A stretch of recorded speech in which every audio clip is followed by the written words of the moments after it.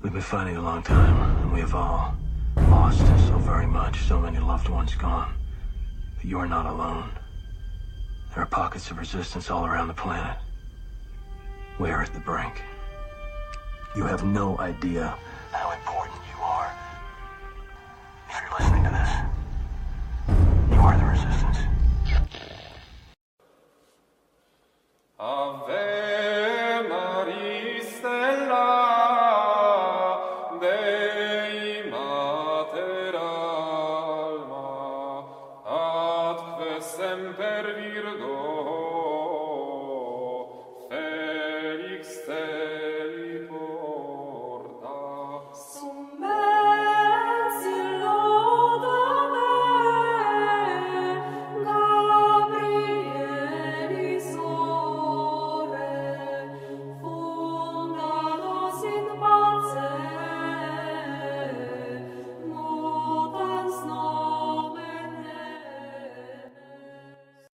Welcome everybody. Steve Cunningham with Sons of Fidelium again, coming at you on the 23rd of January in the year of the Lord 2020 with Eric Ibarra of ericibarra.com, and you're on Reason Theology YouTube channel, right, too?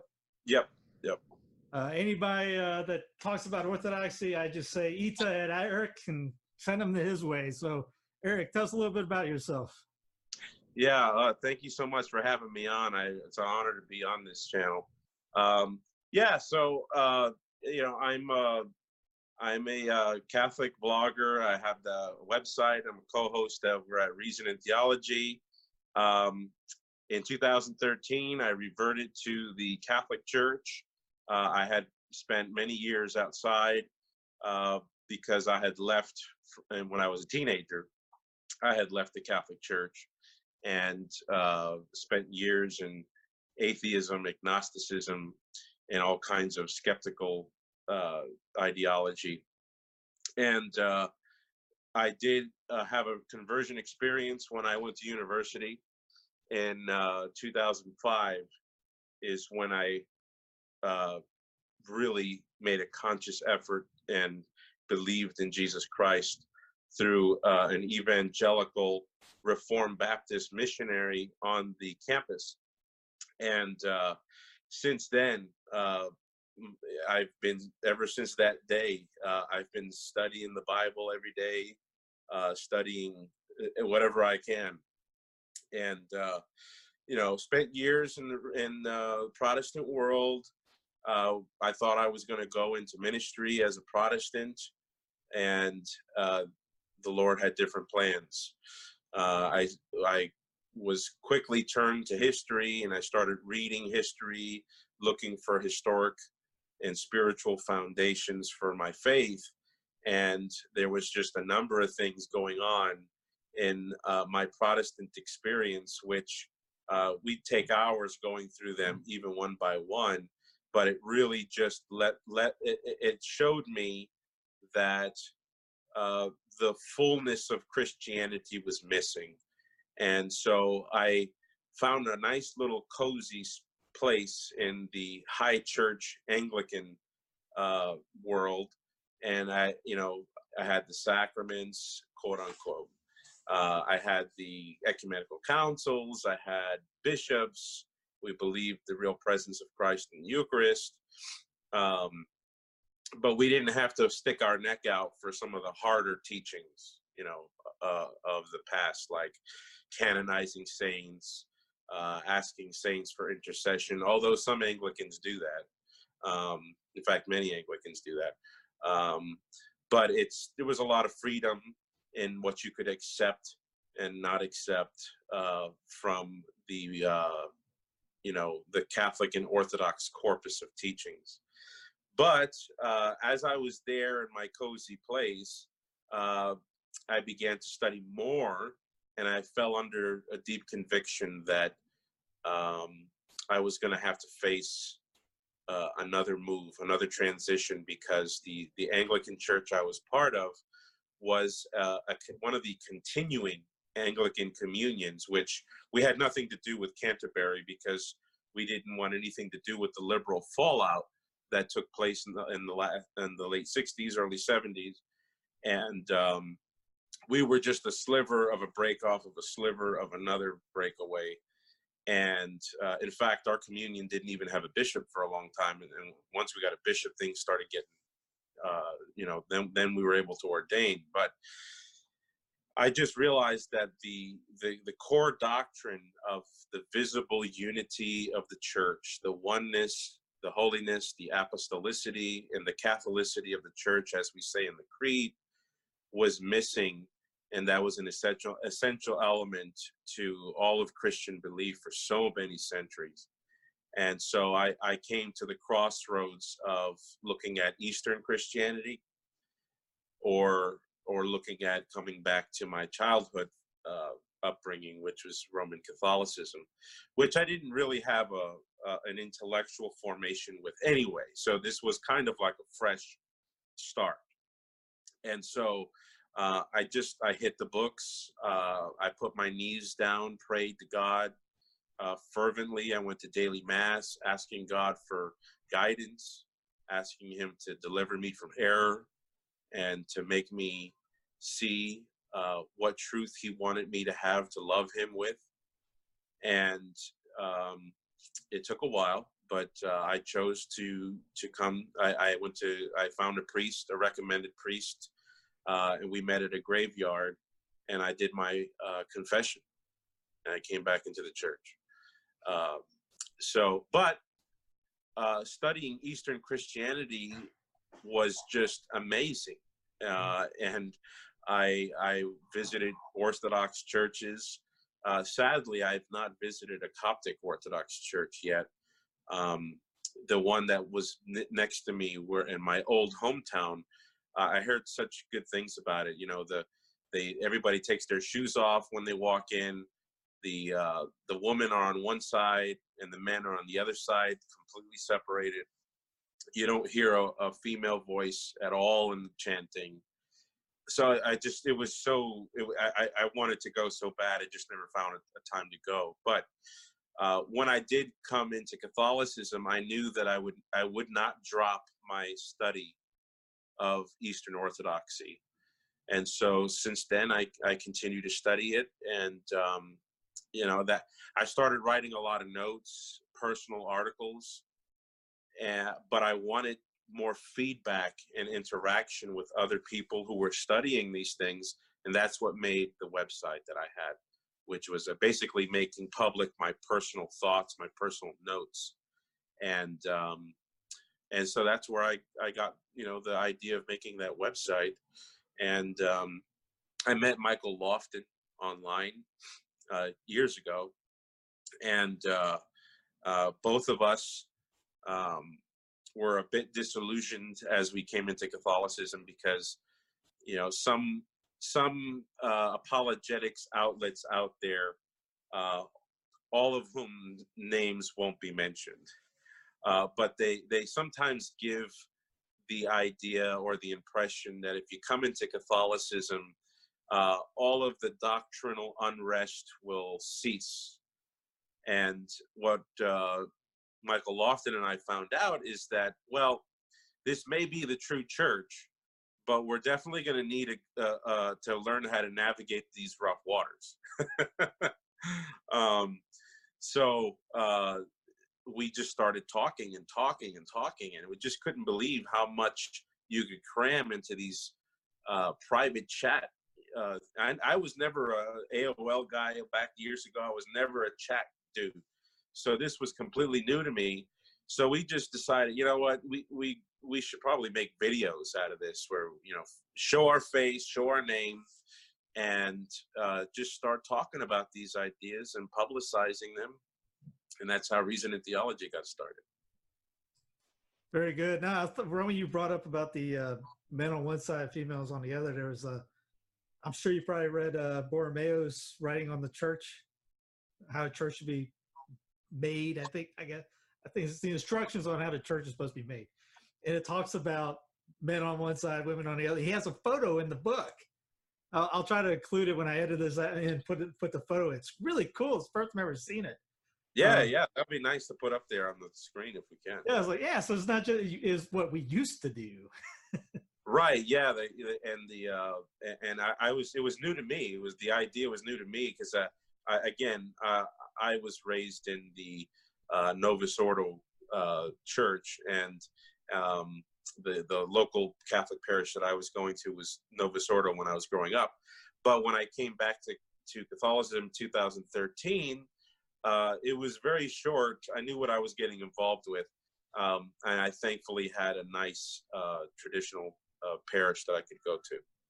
Yeah, you're lucky or most. I did not grow up in one like that. I think I got kicked out of my men's group for saying Catholic stuff to a Catholic men's group before Mass. So, oh wow, yeah, that's a story from another day. But that was fun. I'm still hearing it from back home. Oh man, yeah, they let the Baptist guy do John 6 interpretation. When anybody want to take a stab at what he just got done saying? Really? Anyways, yeah, I think I heard one of the guys from I think it was Tim Staples said that Africa still has groups that do men on one side and women on the other, but I'm not 100% sure on that. Anyways, to the topic of today, like I said, I'm doing apologetics things on here, and I don't like speaking on things that I'm not 100% good on. Well, I'm not really 100% good on anything, really. So I brought you on to bring up orthodoxy, and you write, like, as you said, a ton on your website. Just recently, was it a couple of weeks ago? You brought up, it was last month, December 1st. Who speaks for the Eastern Orthodox Church? I'll butcher his name, Father John Balasakis. Yeah, it's really hard to. It's really hard to pronounce his name.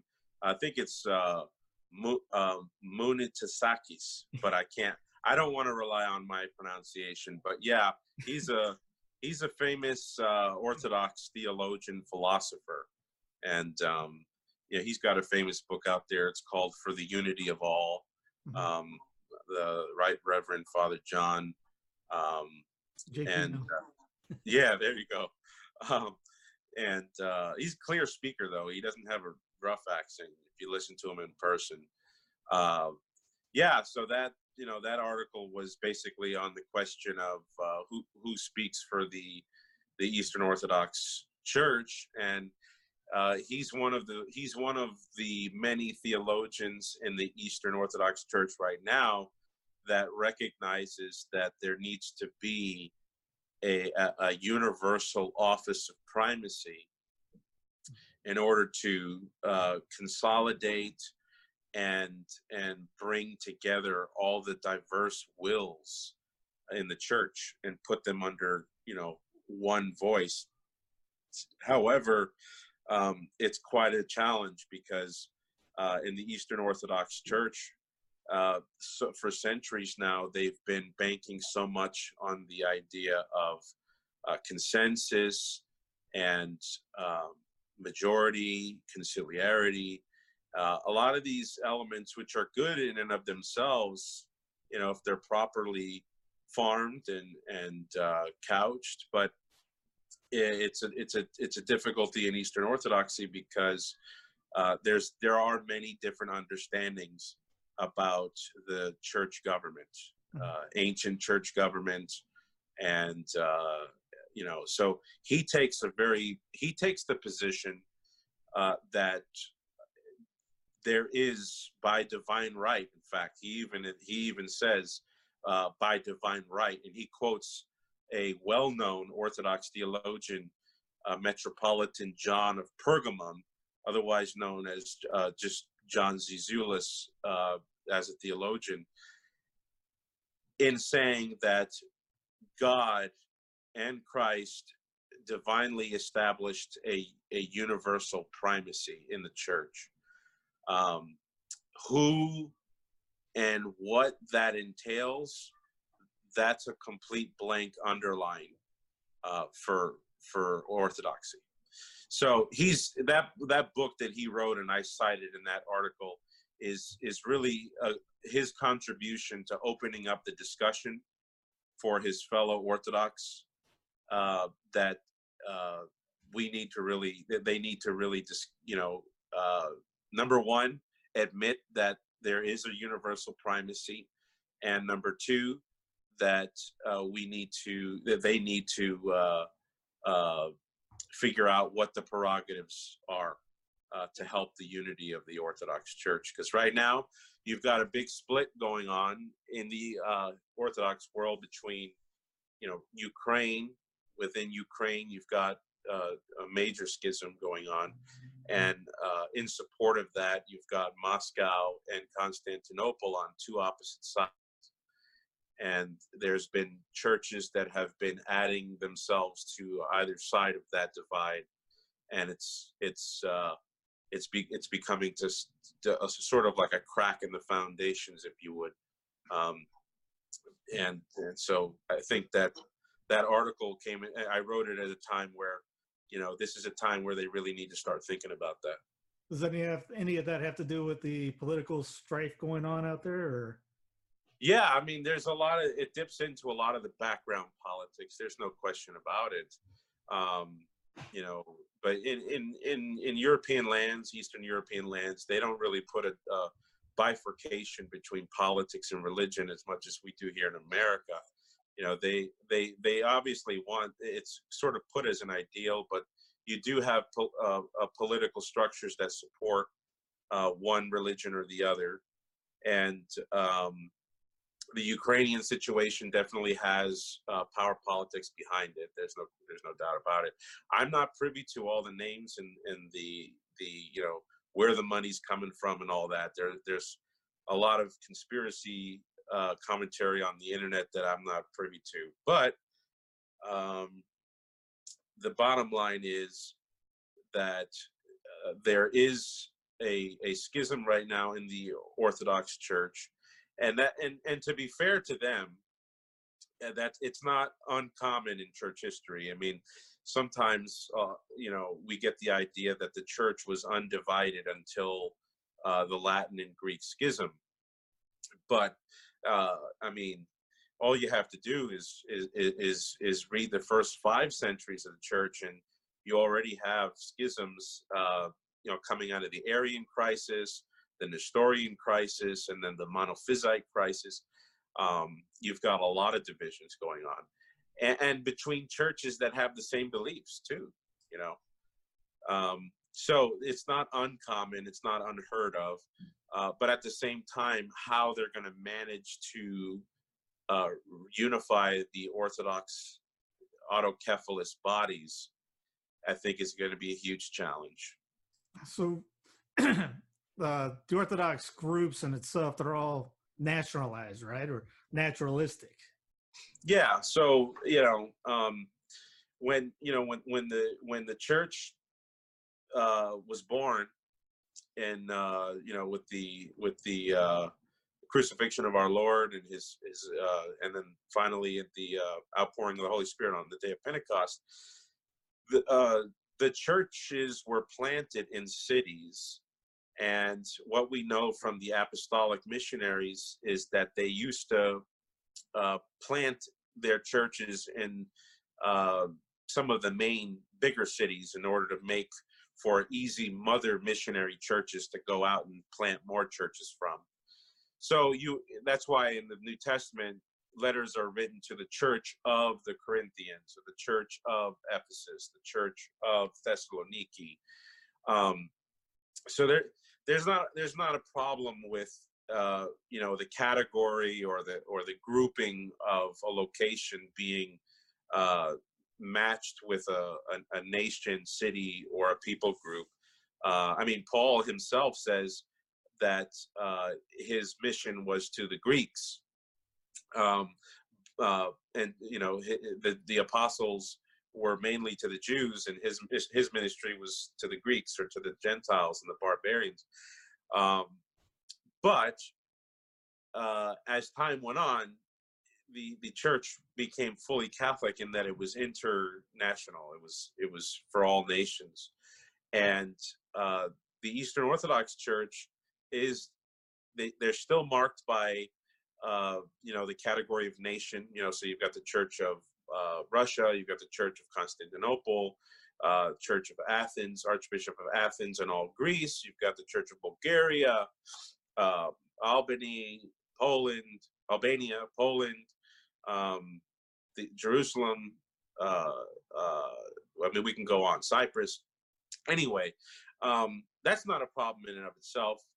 I think the question when it comes to where we're talking here is,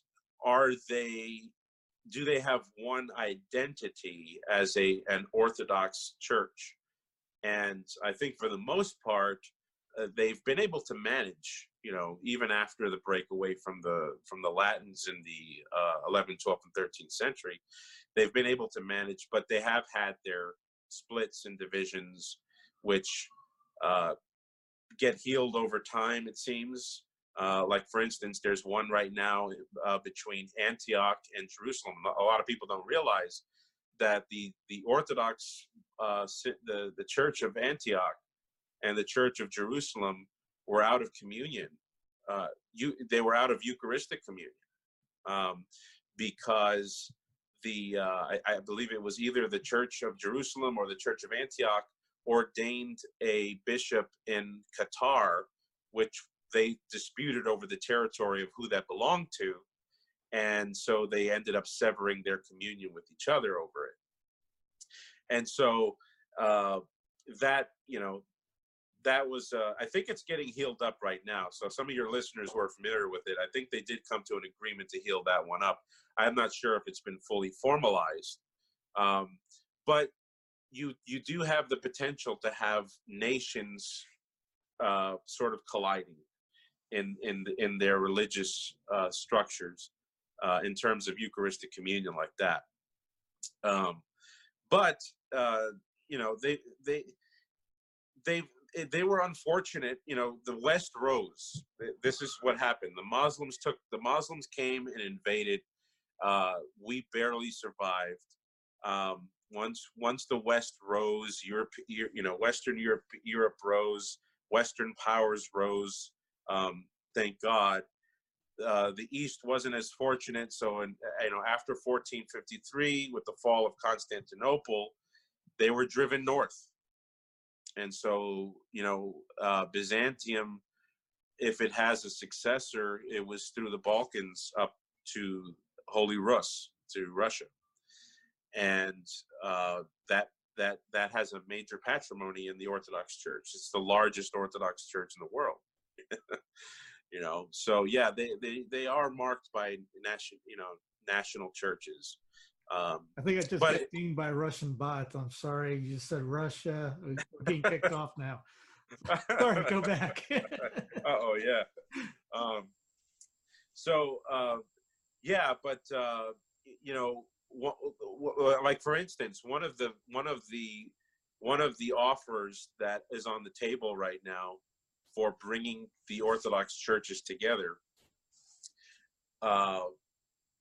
Actually, let me back up. There was an offer this was 90 years in the making, 90 to 100 years in the making, where after the Bolshevik Revolution, after the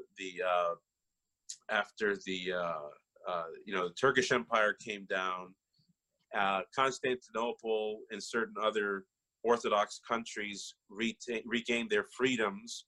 You had the diaspora, where Orthodox Christians were moving out of the East, and they were coming into the New World.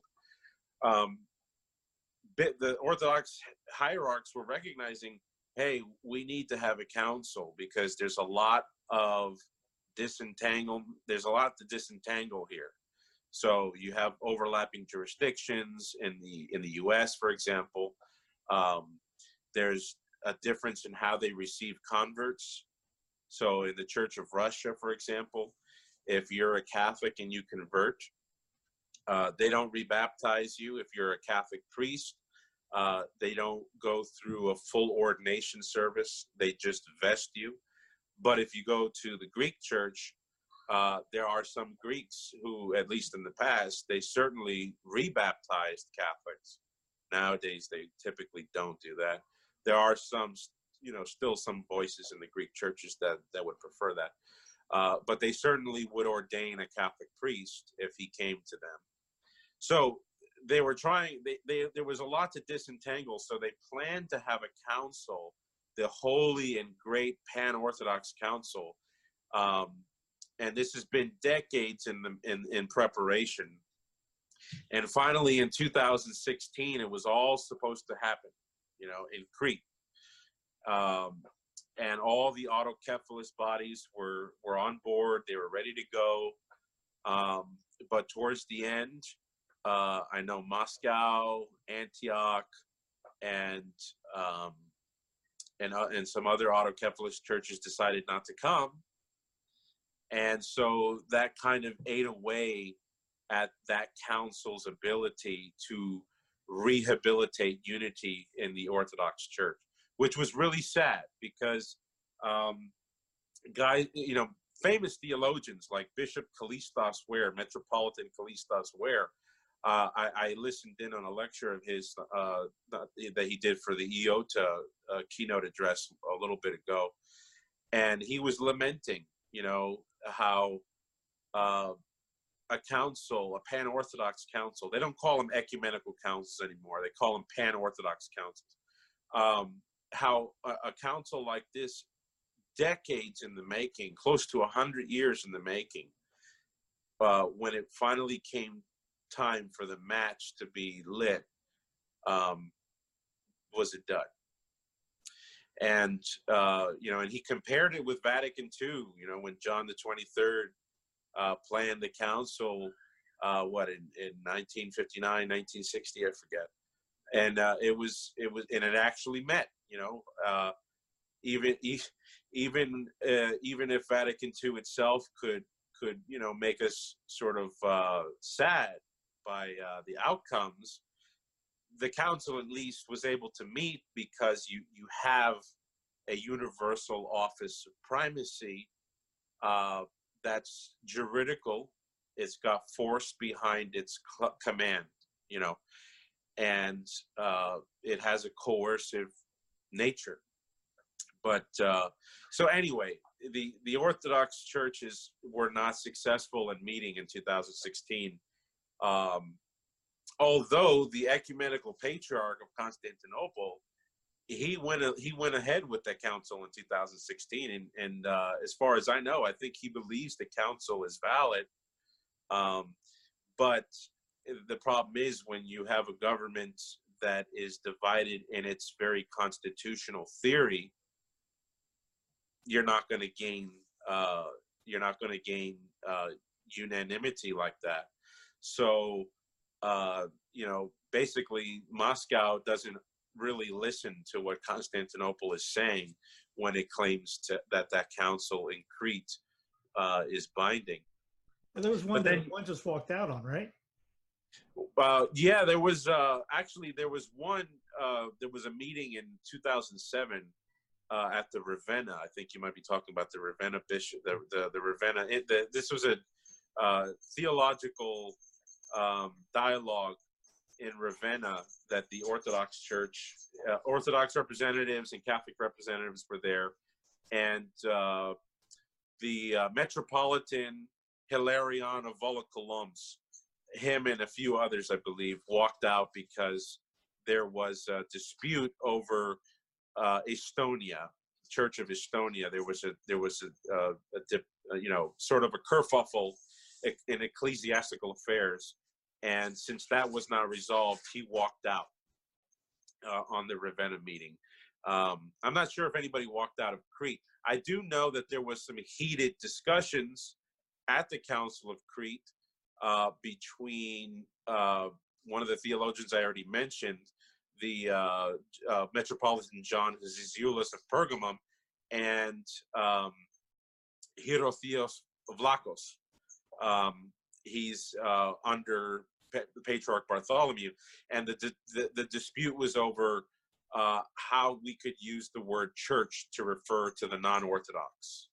And so they were kind of debating and going back and forth over that question. But anyhow, so that's really gone, long and gone. 2016 is history. And the big history right now in the Orthodox Church is Ukraine and what's going to happen with the two churches in Ukraine that are in schism with each other. like I was mentioning before, one of the offers on the table right now is the Theophilus of Jerusalem. He's the Patriarch of Jerusalem, he's the Archbishop. Yeah, he's the Patriarch of Jerusalem. What am I saying? Yes, Patriarch of Jerusalem. He offered for the major heads of the Orthodox churches to meet in Amman, Jordan, in Jerusalem for a sort of like a meeting to resolve the issue in Ukraine. But the problem is, like I said, you have a difference in constitutional theory. Some people believe that only the Patriarch of Constantinople has the right to call councils. So with that belief, Theophilus of Jerusalem's invitation, it doesn't bear any force. So you already have guys like the Metropolitan of Athens, Archbishop of Athens, came out and said that it has no force. He has no force to invite the hierarchs of the church, and the Archbishop of Cyprus came out, said the same thing, and the Patriarch of Constantinople himself said that So right there, you have major heads of the Orthodox churches that are not going to participate in this thing. So Moscow, basically, I think the ball is in Moscow's court right now in this division between Moscow and Constantinople. What is Patriarch Kirill going to do? And so we'll see what happens. So speaking of Moscow, when you hear, I got a couple priests talk about the errors of Russia being spread, Orthodox errors coming into the church. Can you basically confirm that in the sense of Orthodox going to use the vernacular? How about the married priests? Yeah, well, some of the errors of Russia. I that's one area that I want to study more. I actually bought a book on the whole history of Fatima and the scientific evidence and the theological significance to everything. But if I recall correctly, the errors of Russia was referring to the non-Christian errors of communism and atheism and Marxism that were basically getting born out there. Mm-hmm. But yeah, in terms of Eastern Orthodox, certain errors that the Catholic Church would say would definitely be on the indissolubility of holy matrimony. The Catholic Church has been quite clear at the Council of Florence, at the Council of Trent, where a sacramental, valid marriage consummated is it's indissoluble unless death do them part. And so the Orthodox churches for a long time have been pastorally opened to allowing divorce. That's for sure. The conditions for allowing divorce have changed over the centuries. You had times where the Orthodox Church in certain districts, certain areas, were very much against divorce. It was on very, very, very slim conditions that divorce was permitted. Nowadays, it's obviously much easier. And that, I think that's because pastoral, they in their understanding, they call it economia, and in the Latin Church we call it dispensation.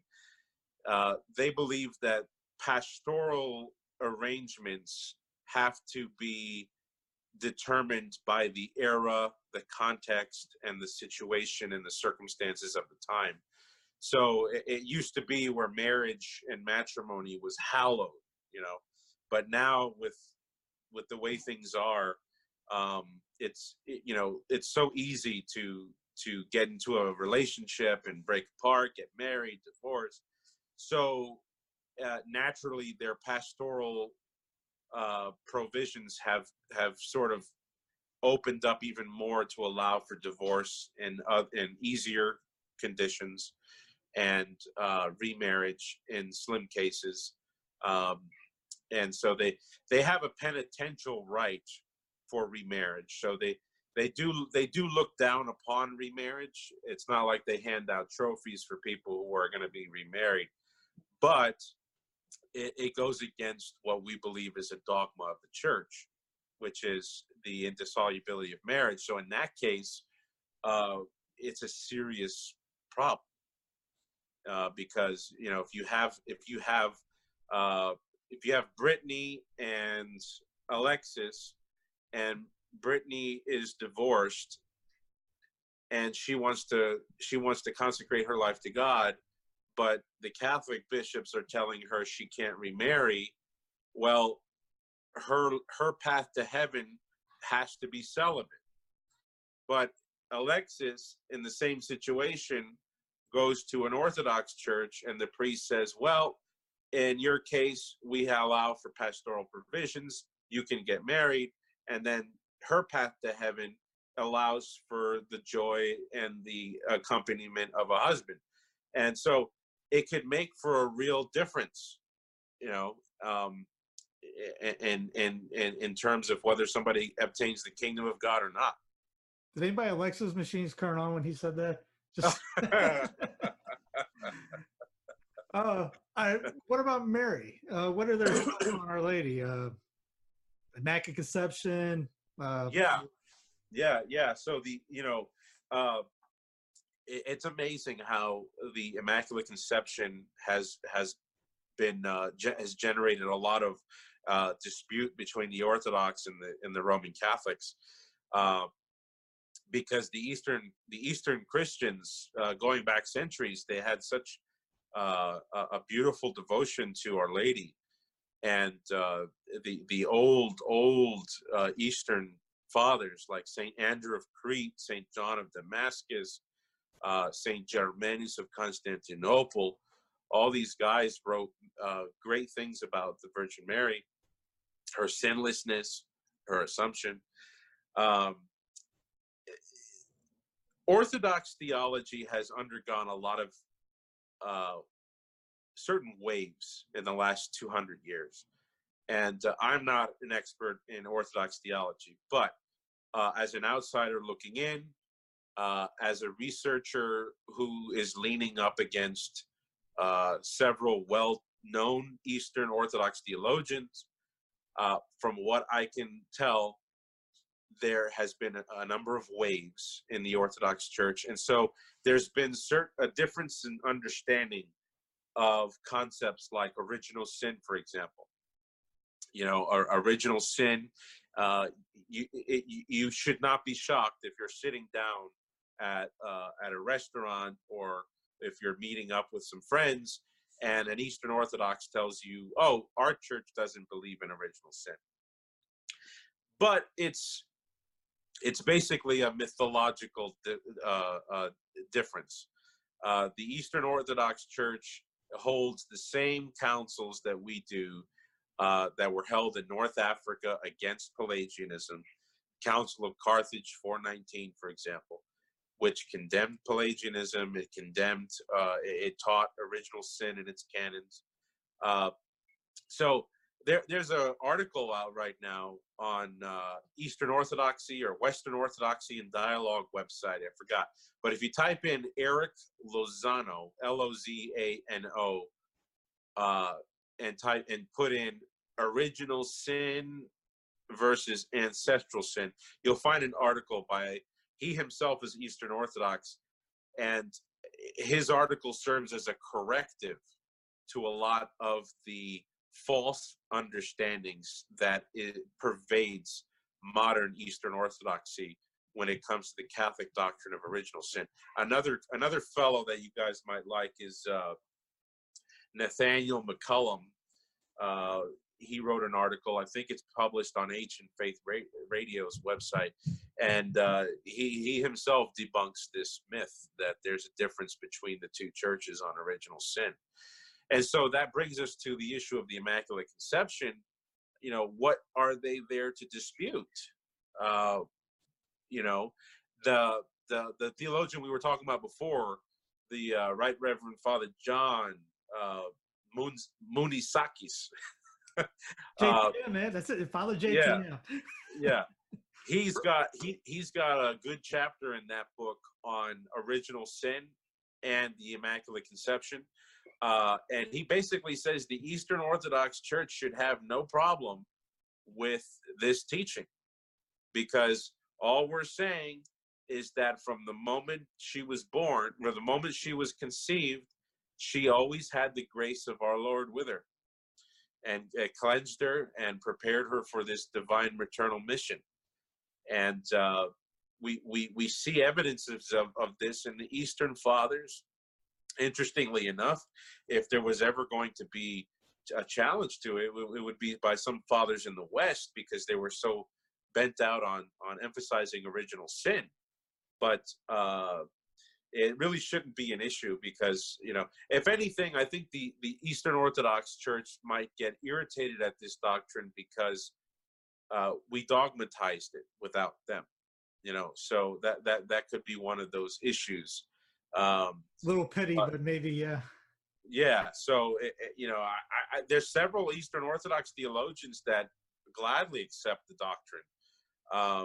And if you guys type in James Likudis, Eastern Orthodoxy and Immaculate Conception, he wrote an article basically listing several Orthodox fathers and current theologians who taught the Immaculate Conception. So I think it's something that you would see more like in the online debate world, where the Eastern Orthodox sometimes they can kind of take their swords out real quick, with Catholic teaching, and I just think that I just think that it's silly, because we have such a common tradition with regard to her sinlessness, and her sinlessness is absolute, So yeah, the other part where they would take issue with the Catholics on the Virgin Mary is some I see some American converts to Orthodoxy. They're not comfortable with the amount of Marian devotion that Catholics have. They and I think that's because a lot of them come from Protestant backgrounds. So when they come from Protestant backgrounds, that they go to Eastern Orthodox churches that are sort of catered to Protestant converts. They're not as heavy on the emphasis with the Virgin Mary, but in the liturgy, Theotokos, save us, Theotokos, save us from our sins. That's as high as you can get. And the beautiful iconography. Right. The iconography, the iconography of the Virgin Mary is just amazing. So, I really don't know. I wish I could solve that dispute. I know there's one Eastern Catholic theologian. I think he's bi-ritual, so he celebrates in the Latin and in the Eastern Catholic Byzantine form. Father Christian Kappas, he has a book. It's called On the Immaculate Conception.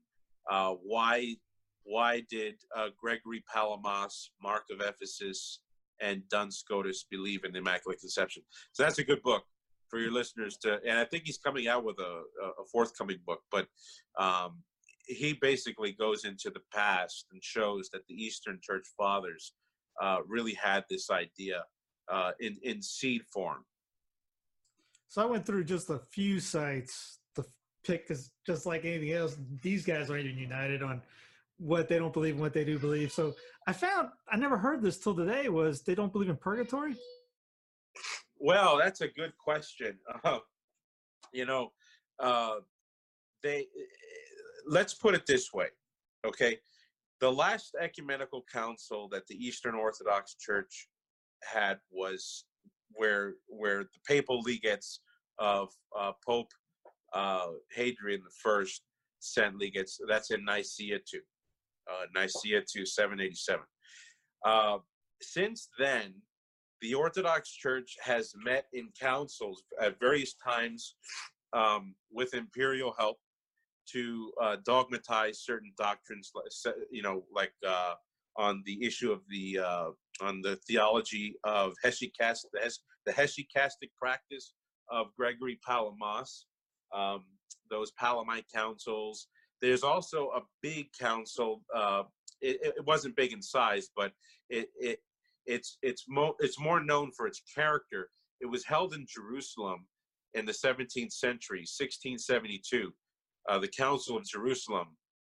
At that council, the Orthodox hierarchs of the East basically ratified what's called the Confession of Dositheus.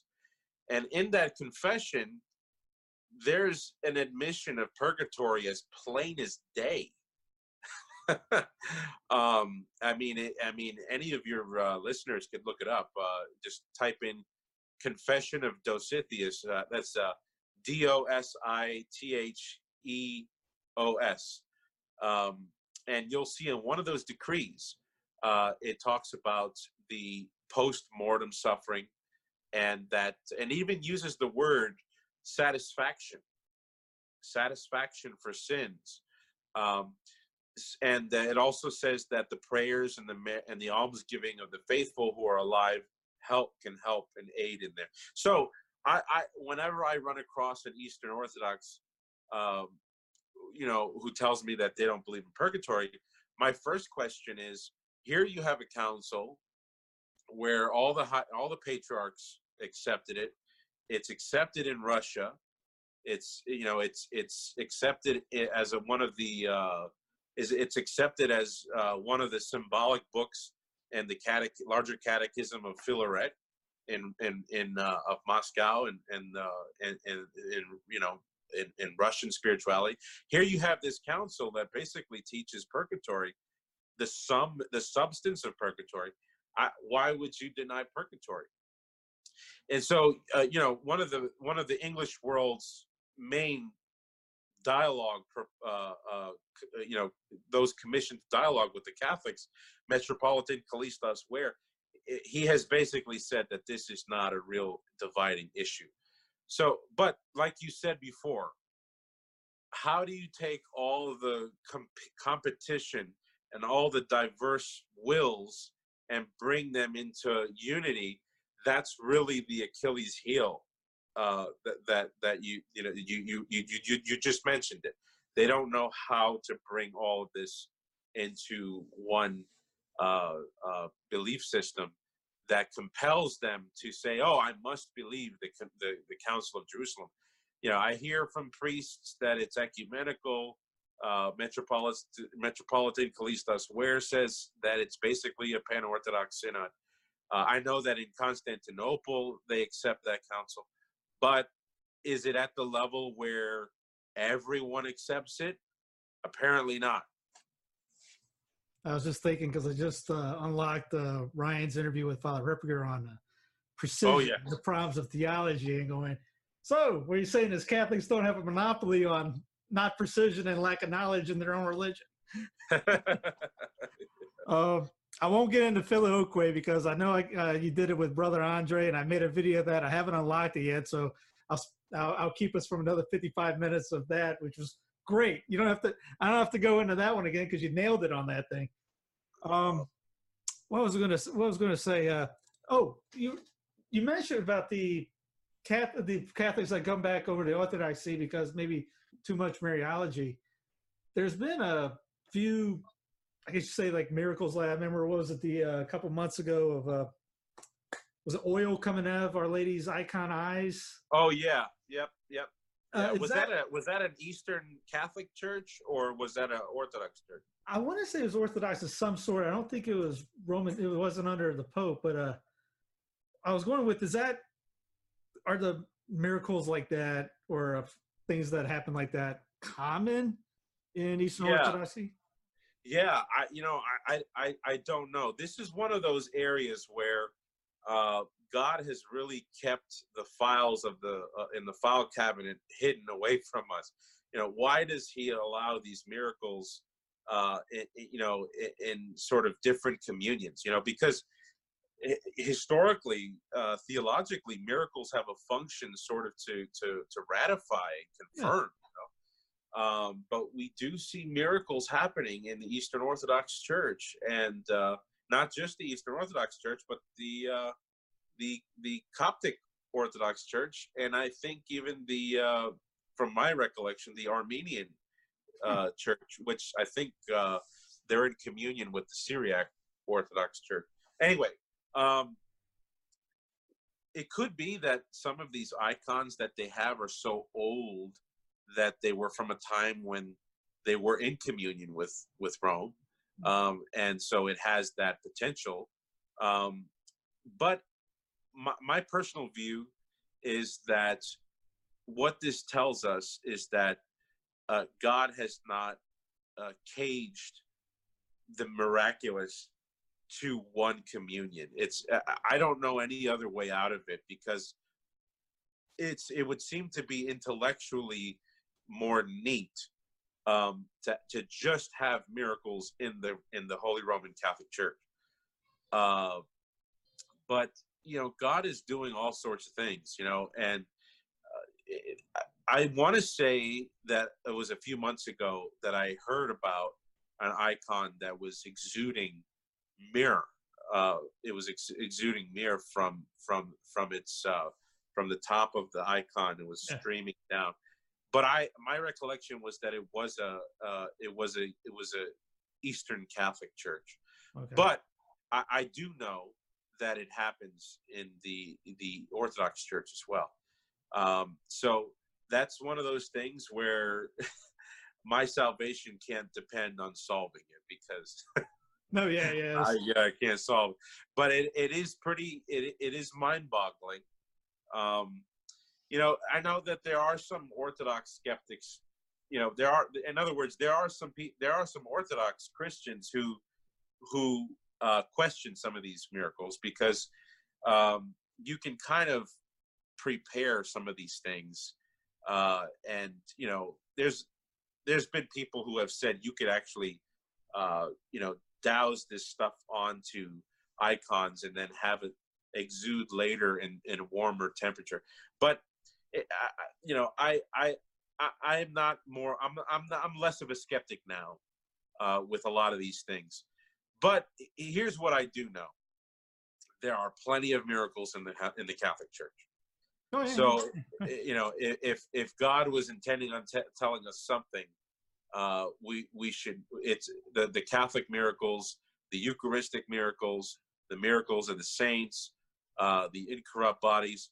That is a major force to reckon with. And I think a lot of Catholics should spend time buying literature on these things, because there's just so much evidence for some of these supernatural occurrences. Oh, yeah, Joan Carroll Cruz, you can just get her whole library on that. Yeah. What would it, have you ever posed that to Orthodox guys? The corruptibles, the Eucharistic miracles? Yeah. I haven't, because there's just so much to go on a seesaw back and forth with that, because they have their incorrupt, I think, John of Shanghai, that John Maximovich in California, San Francisco. You've got, they've just got a lot. It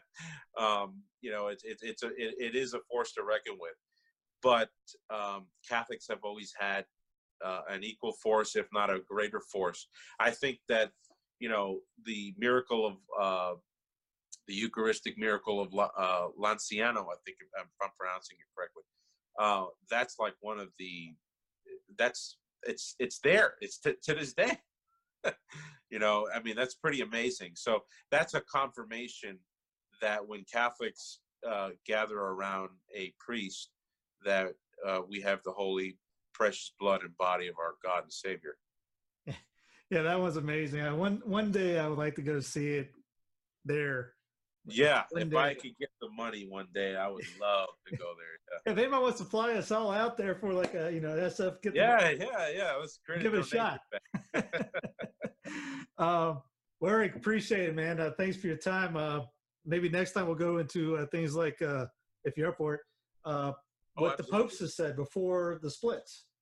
Oh yeah, absolutely. Anytime, man. We just prepare it, and my door is always open.